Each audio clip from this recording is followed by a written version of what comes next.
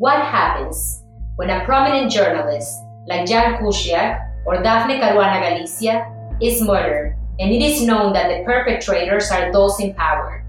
How do law enforcement authorities go about investigating such high-profile murder cases? How do investigators look beyond the crime scene itself and track down the mastermind behind the shooter holding the gun? How do you go about convicting a person who ordered a hit who may be once, twice, or even more removed from the actual murder?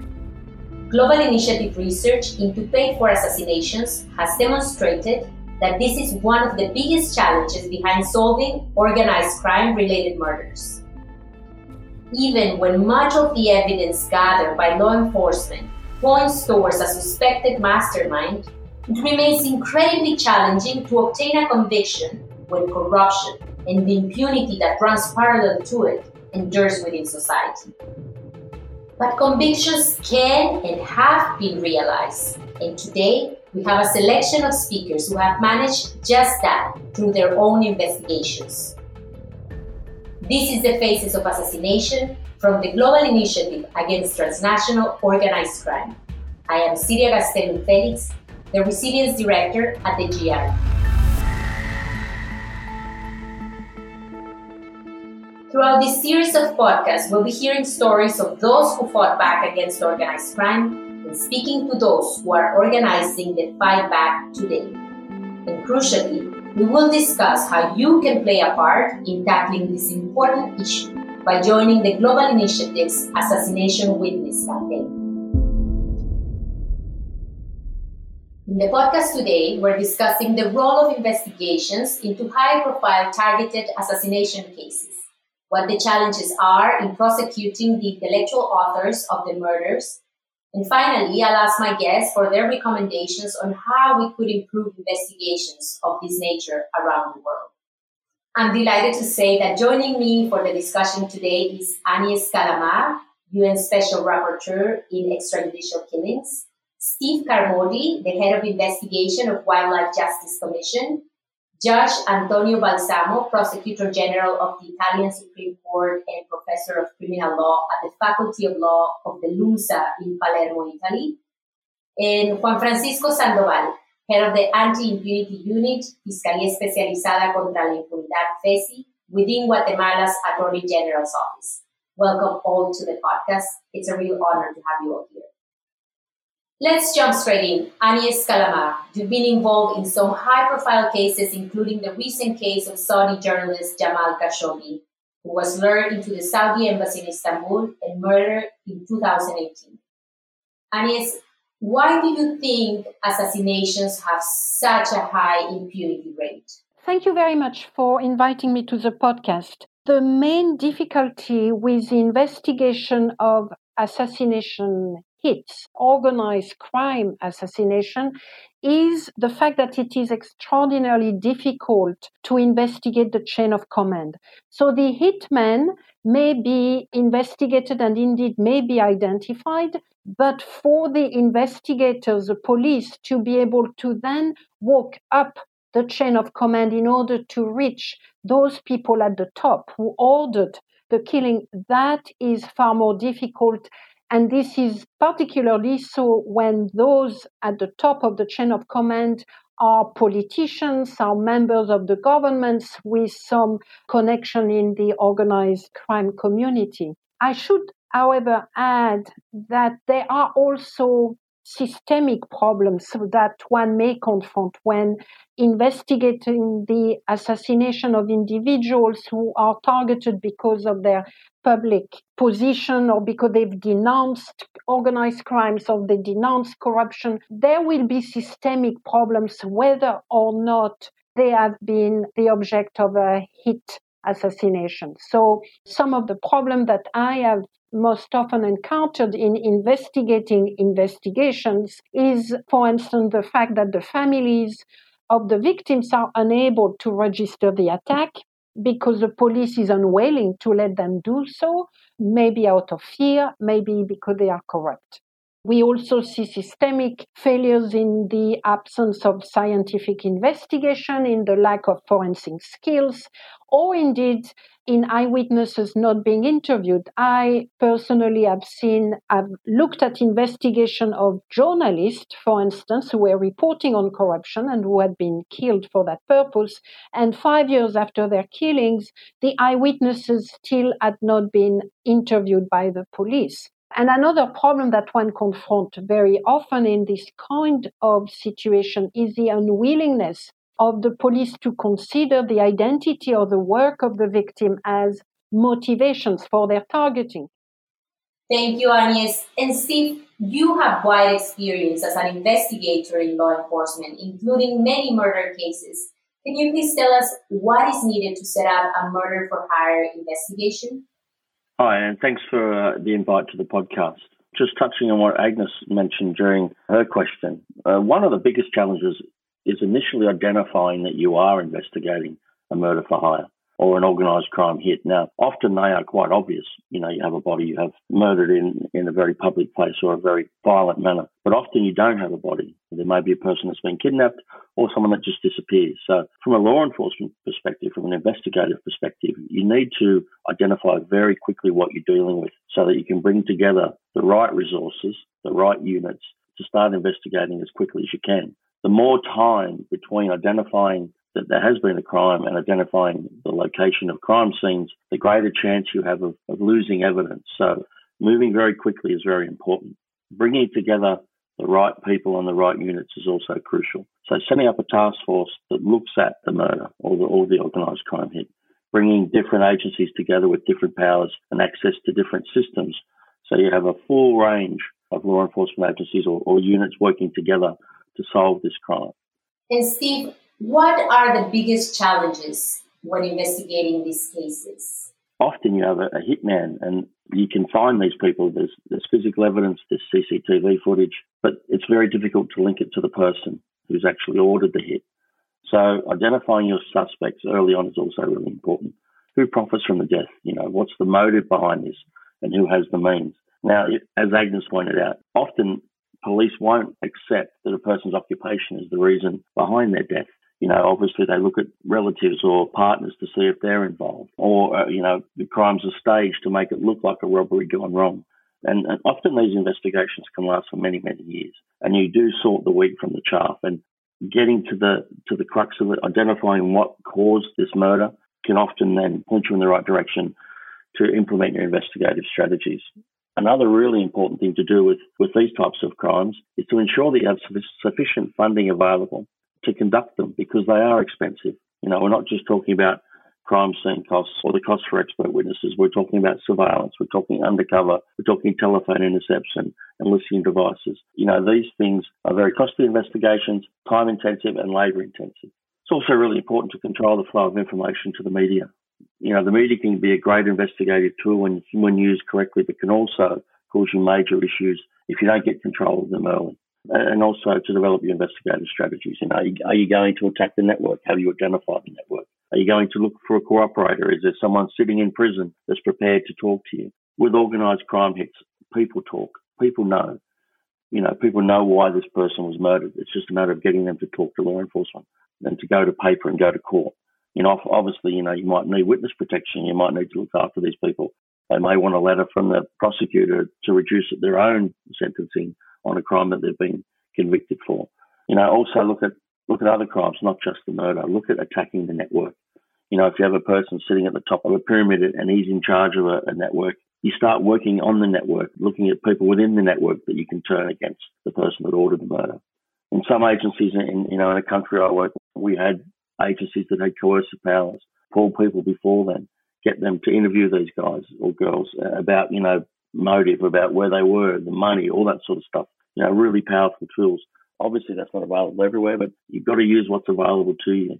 Another thing is to follow the money. See who are the corrupt politicians or lawyers or judges or police that are looking after these guys and start working them. And Steve, what's the difference in prosecuting a mastermind and a perpetrator, and why is it so difficult to charge and convict a mastermind? So when you're trying to convict a person for an organised crime hit or an assassination, you have the person who's ordered it, you have the mastermind, and then you have the person who's carried it out, the perpetrator. And it's a lot harder to convict the mastermind than it is to convict the perpetrator. Now, to give you an example, with the perpetrator, there's usually physical evidence of some sort, whether it's DNA, ballistics, fibres, fingerprints, that link them to the crime scene, that link them to the act that's resulted in the murder.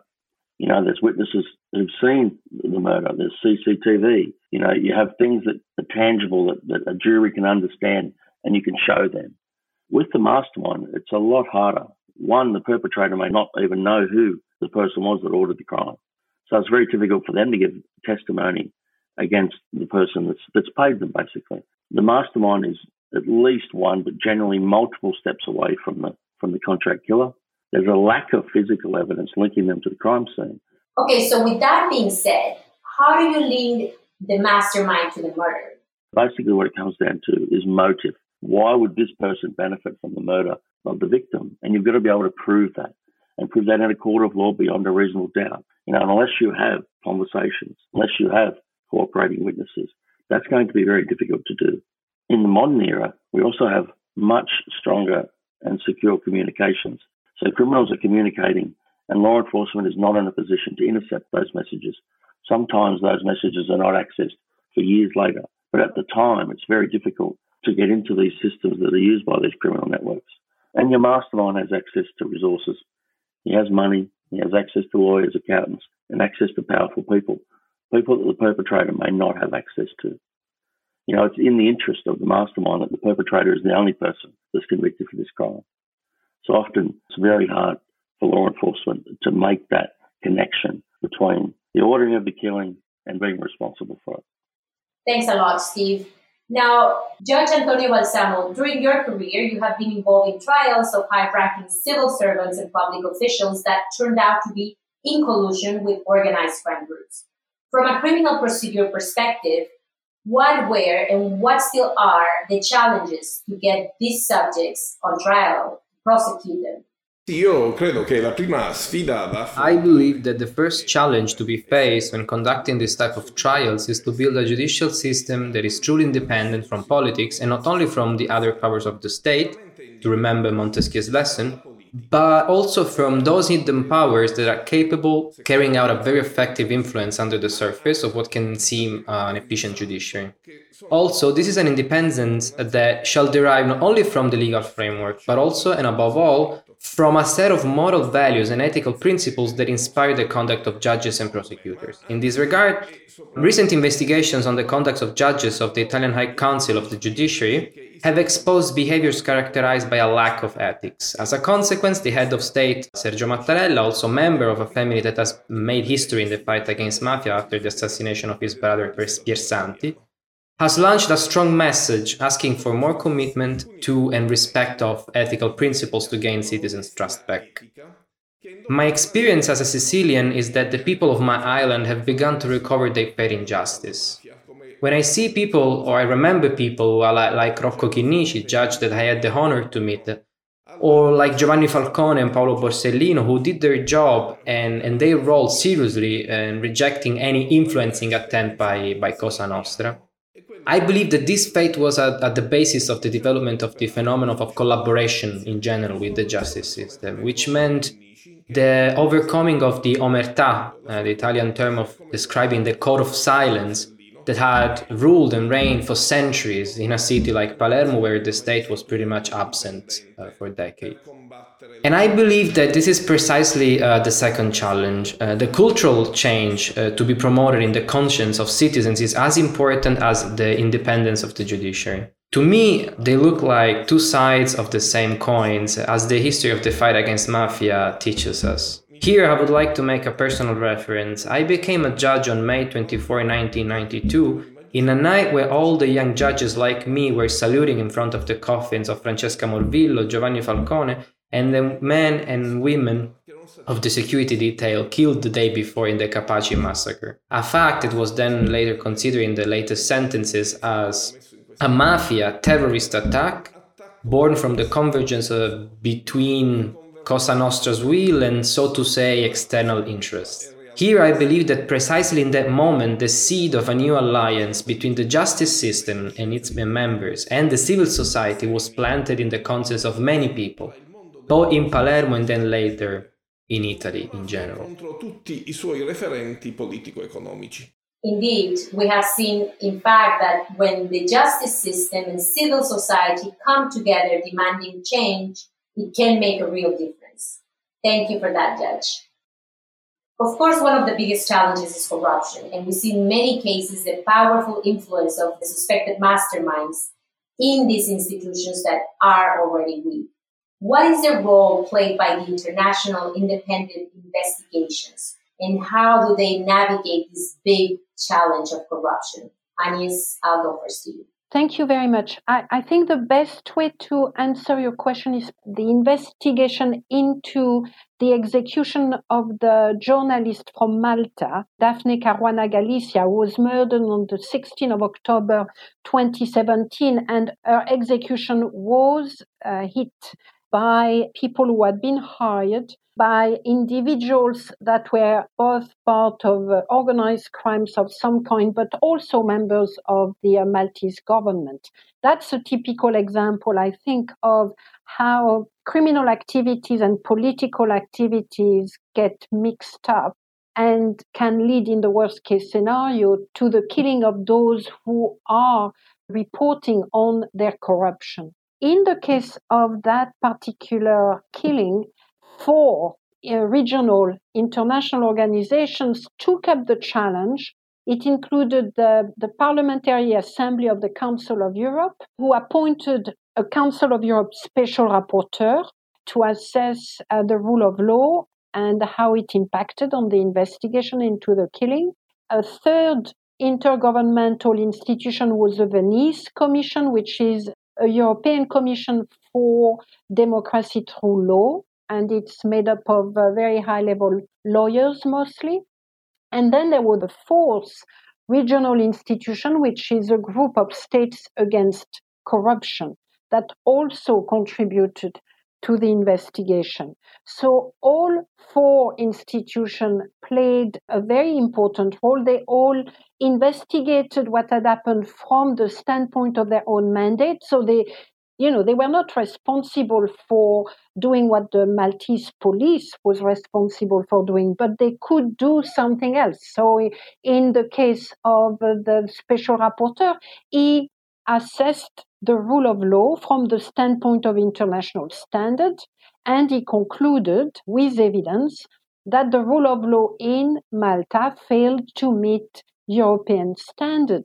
The Venice Commission looked at the separation of power in Malta and concluded that there too, Malta democratic system failed to meet the basic standard of separation of power. The group of states against corruption reviewed the measures against corruption and found them to be insufficient. So each of those agencies played their own technical role, contributing to circumstantial evidence pointing to the systemic failure of the state. And I have no doubt that this made it much easier, quotation mark, for the truth to be revealed. Because once a system is being presented in all its limitation, weaknesses, and corruption, that's a beginning of the unfolding, really, of the dynamic that made the killing of Daphne possible. This technical work was backed up then by more political intervention on the part of members of the European Parliament, who, on the back of those technical reports, undertook an official mission to Malta and found, extraordinarily enough, that the Prime Minister himself posed a risk to the integrity of the murder investigation. And so by the time that they've issued that statement, a lot had already been found, both at systemic level and at the specific level of that investigation. And here you have, I think, a very clear example of how regional or international institutions, by working through their technical mandate, not interfering necessarily with the police, are able to contribute what I call circumstantial evidence, but you could also refer to that as systemic demonstration of the ingrained corruption, that implication directly on the murder itself, but also on the integrity of the investigation. And as we are speaking, things are continuing to progress as they should. A number of high-level officials, including the Prime Minister, have had to resign. A couple of them have been arrested. All of that in relationship to the murder of Daphne. The hitmen themselves were arrested very early on. Now the masterminds are behind bars. They are being tried, and hopefully they will be found guilty.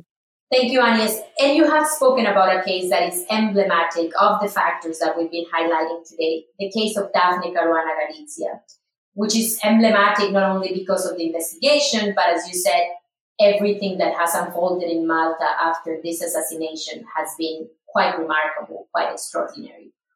Juan Francisco, if I can turn to you, what are the internationalized prosecutions? How are they implemented in Guatemala, and have they helped reduce the murder rates? Bueno, esa es la de los enjuiciamientos internacionalizados. Well, that is what I mean by internationalized prosecutions, which are mechanisms of justice that are applied by virtue of international conventions, which is another form of justice.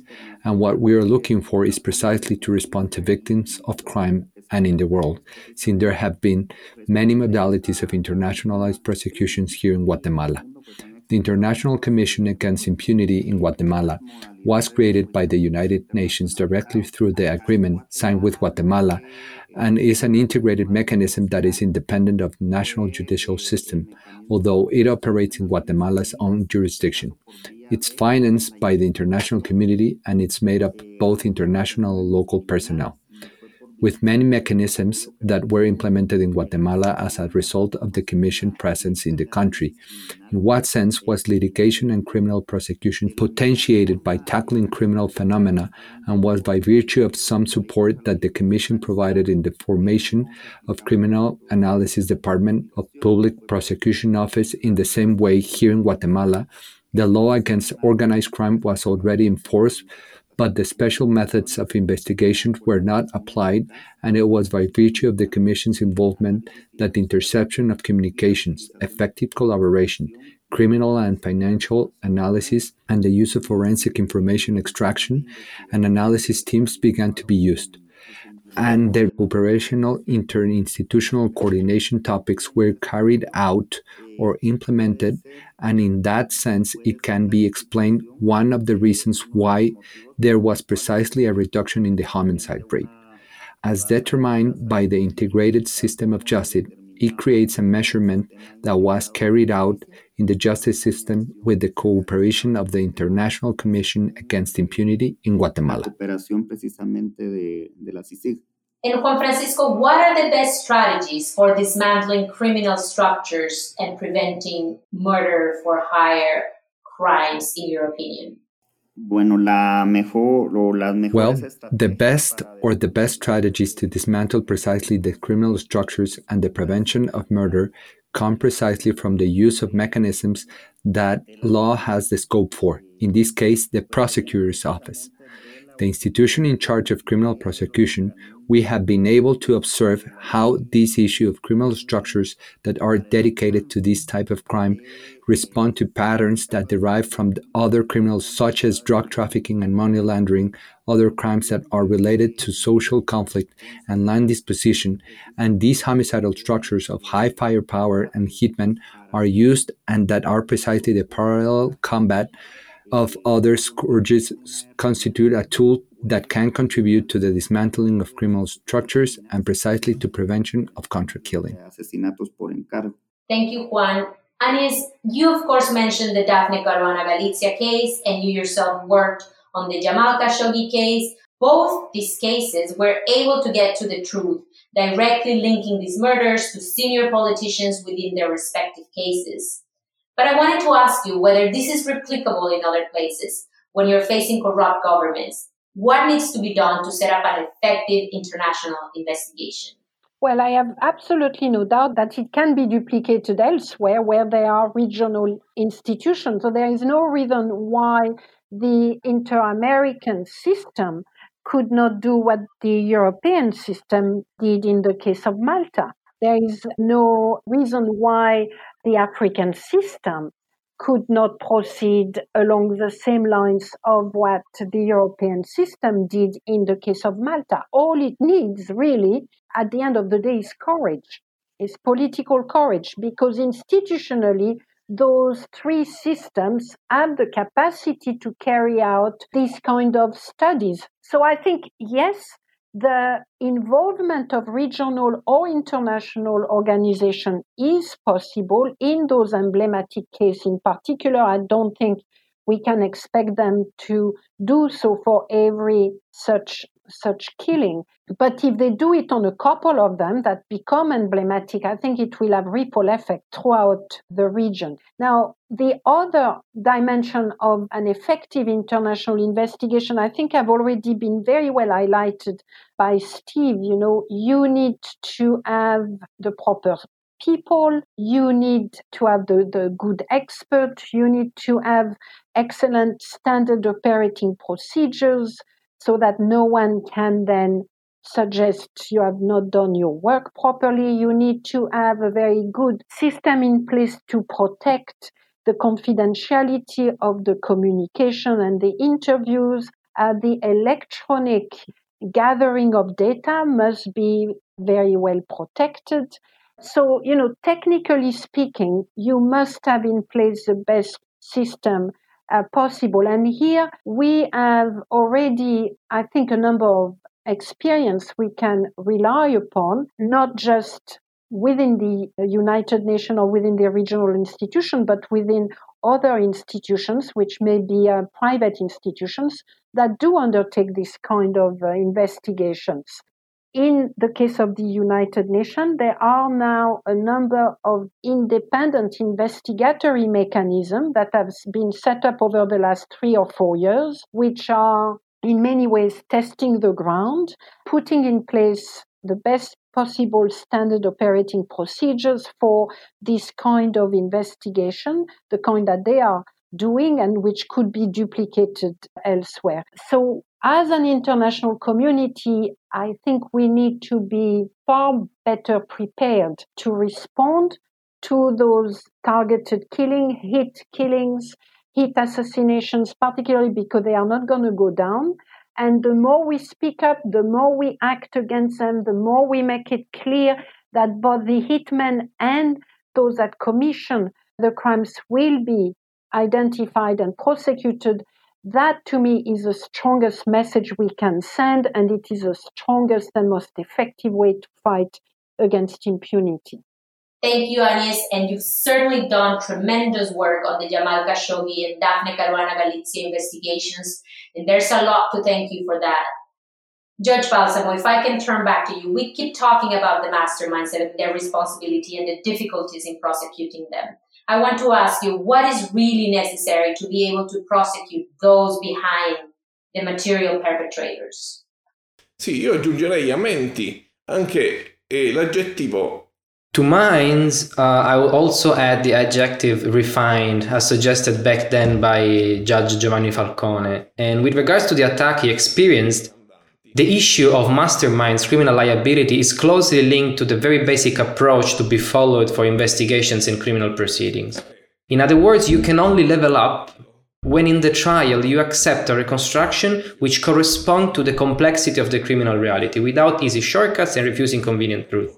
To achieve the result, we essentially need two types of investigative tools. On the one hand, we often rely on collaborators of justice who have shown to be able to unveil the entire structure of an organization and its external context, making us understand the real decision-making mechanism. Think, for example, that the term Cosa Nostra was unknown before the collaborator of an ex-Cosa Nostra boss, Tommaso Buscetta, revealed it. The second tool, on the other hand, consists of the most modern investigation techniques, including electronic surveillance and all those instruments which have a strong technological connotation. A great example is the Trojan, which makes investigators follow practically live the entire network of ties and relations of organized crime groups, also neutralizing encryption-related barriers. Modernizzazione della cultura giudiziaria italiana. And given your experience and knowledge about the Italian context at a judicial level, what do you think is necessary for a country to reduce the impunity when prosecuting these masterminds? Sì, io credo che tra gli strumenti di maggiore importanza. I believe there are 4 necessary conditions. First, the creation of specialized judicial bodies capable of ensuring the continuity of focus on complex organized crime-related phenomena. This can be achieved through the coordination of investigation on a national scale and the conformation of the judiciary system to the nature of this phenomena. The second condition is the strengthening of the use of special investigative techniques such as undercover operation and, as said before, electronic surveillance. This shall be included in international judicial cooperation agendas through bilateral and multilateral agreements between states. By doing so, prosecutors from different countries will be able to collect and use in court information of extreme importance which has been gathered elsewhere. The third, also with regards to international cooperation, is the development of bilateral and multilateral agreements which would allow for the recognition of a transnational status to collaborators of justice, who are essential source for the investigative process. Fourth, the importance of assisting the victims' families should not be underestimated. Only by building up a trust-based relationship, they open up to a positive attitude towards us, towards the judicial system, and contribute significantly to the reconstruction of the truth.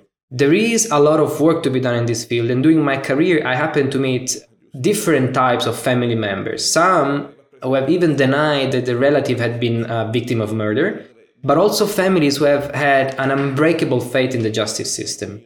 In this regard, a person who for me represents the symbol of this faith is the father of a police officer killed in Palermo, Antonino D'Agostino. The father also believed throughout his life in the ability of the judiciary to find the killers and then eventually punish them. And perhaps his hope will be satisfied in the near future.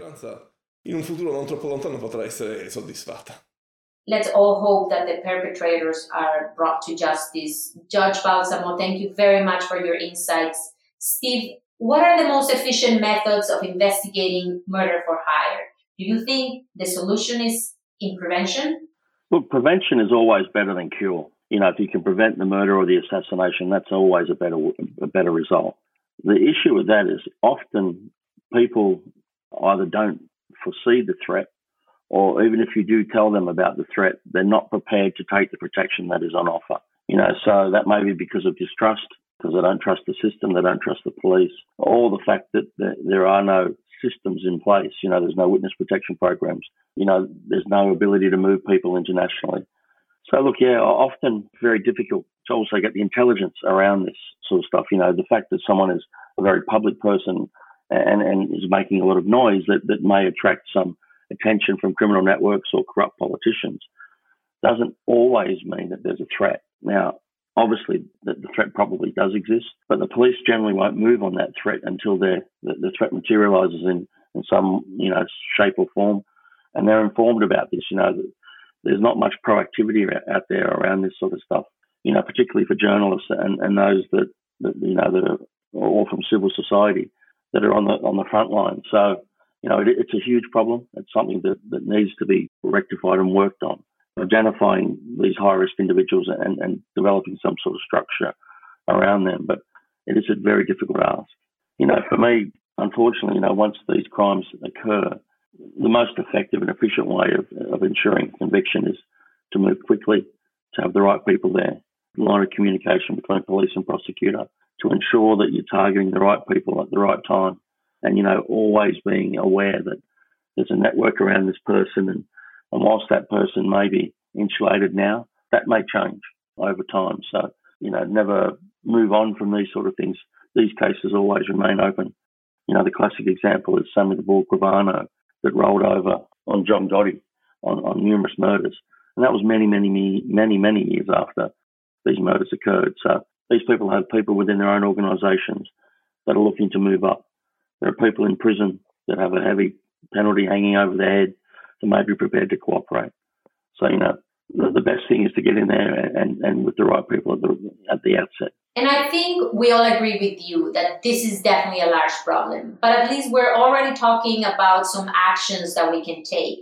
And those actions actually relate to this campaign assassination witness and the role of civil society, the media, and the families of the assassinated people in pushing for these investigations. And what recommendations do you have for the international community to reduce impunity rates and prevent these assassinations? How can we all play a role? The first recommendation for this so-called international community, here let's talk about states, government, the executives. What we want is them to be courageous. We want them to be prepared to name a country that fails to investigate properly, a country whose political system is embroiled with organized crime that needs to be named, and the killings of those who are denouncing and reporting on this corruption, those killings must be the object of very clear, very public denunciations by members of the international community. That will already go, in my view, a long way towards sending a very clear message to member states around the world, meaning to countries around the world, that if their politicians are prepared to engage into this murder for hire, they must be prepared for the consequences of this act. And sending such a message at all levels possible of the international community, from other governments to the Secretary General, to the head of the Human Rights Council, and so on, that to me is an essential condition and requirement for the fight against those murders for hire. So the second recommendations I will make, in addition to those that have been mentioned thus far, is with regard to more preventative measures.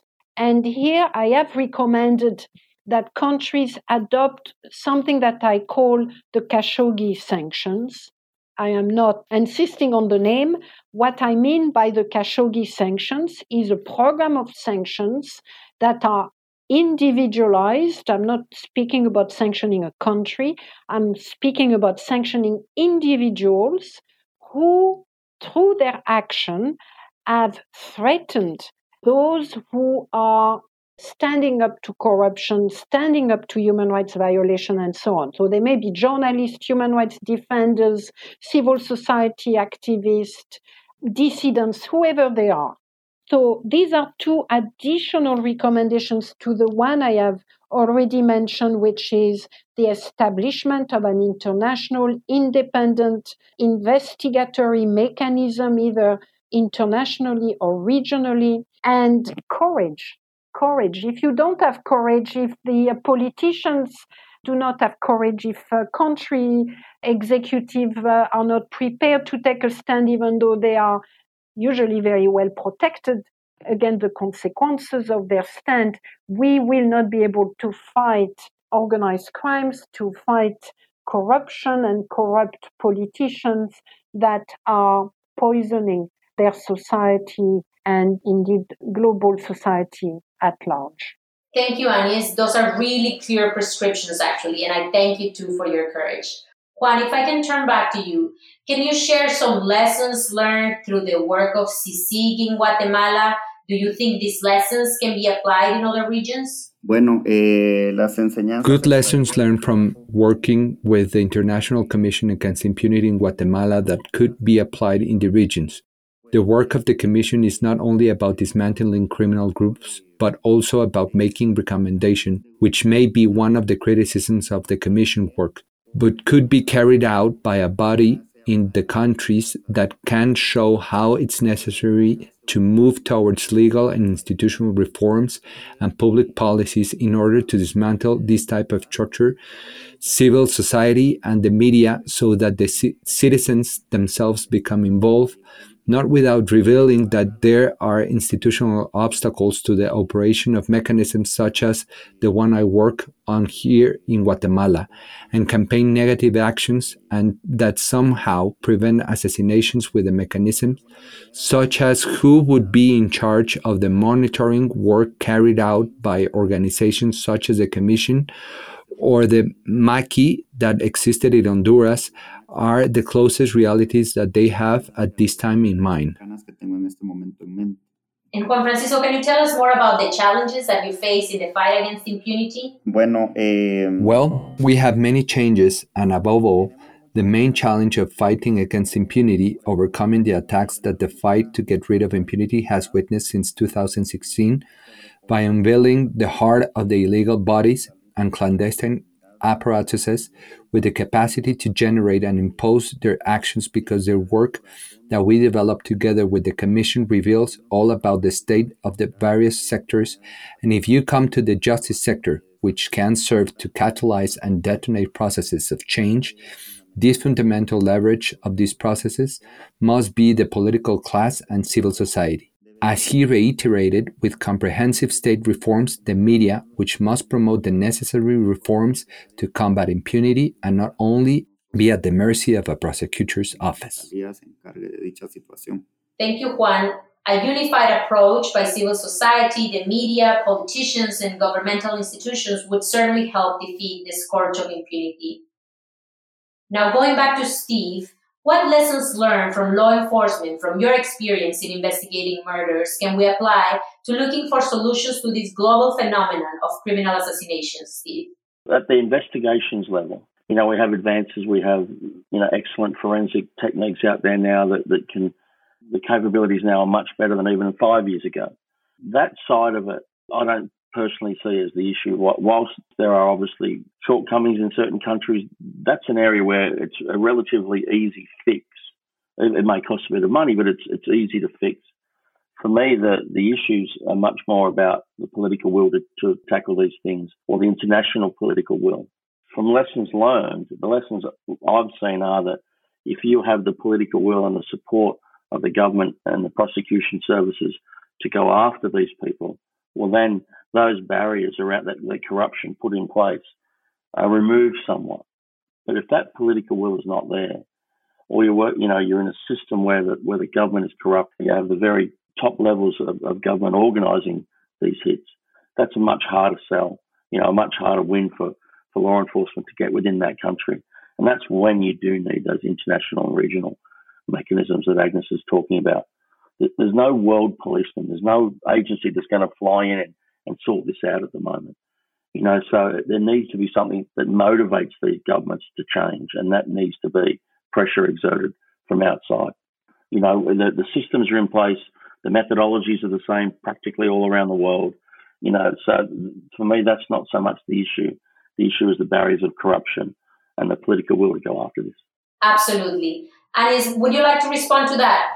No, I could not agree more. Yes, in some cases, the technical skills may be lacking, the forensic, the scientific capacities to carry out investigation may be lacking, but there is mechanisms of international cooperation that are there. There are technical, international, regional agencies that are prepared to assist national actors who may face some technical gaps. So the real issue is going to be the political courage, it's going to be the political will that will be translated at the level of the local police, and protection as well for the police that do their work properly. I think it's an important component.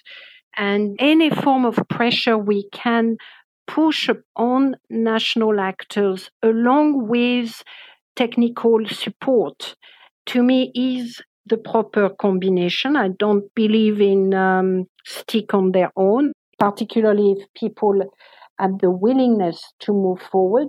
But a combination of technical support and technical expertise with the proper level, high level pressure and denunciation, or indeed confirmation and congratulation, all of those will contribute to making it more difficult for those murders for hire to be carried forward or to be ordered. It is an international responsibility ultimately. The murder for hire are the symptom of something that is ingrained in our global society, is a symptom of the failure of our international system to fight against corruption, against violations, and ultimately it is in everyone's interest to take a stand against them.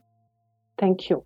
No, thank you, Agnes and Juan, Steve, and Judge Balsamo for all the work you do to bring justice to those murdered, for standing up to corruption in criminal governments. Your work is so vitally important to society in the fight against organized crime. And we at the Global Initiative thank you all for that.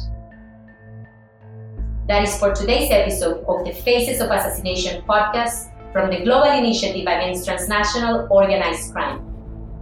Please go to our website, assassination.globalinitiative.net, subscribe to our newsletter and this podcast series. Help us remember the death anniversaries using our hashtag AssassinationWitness. You can also download a free ebook which profiles 50 victims of assassination who have yet to receive justice. You can hear the story of Jan Kuciak, the young journalist who was murdered along with his fiancée because of his investigations into the criminal operations of the Drangheta in Slovakia.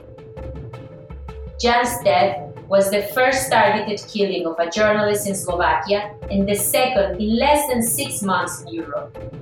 The best tribute you can pay to the courageous people who stood up to crime is to keep their memories alive, and with our collective memory, shine a light into this darkness.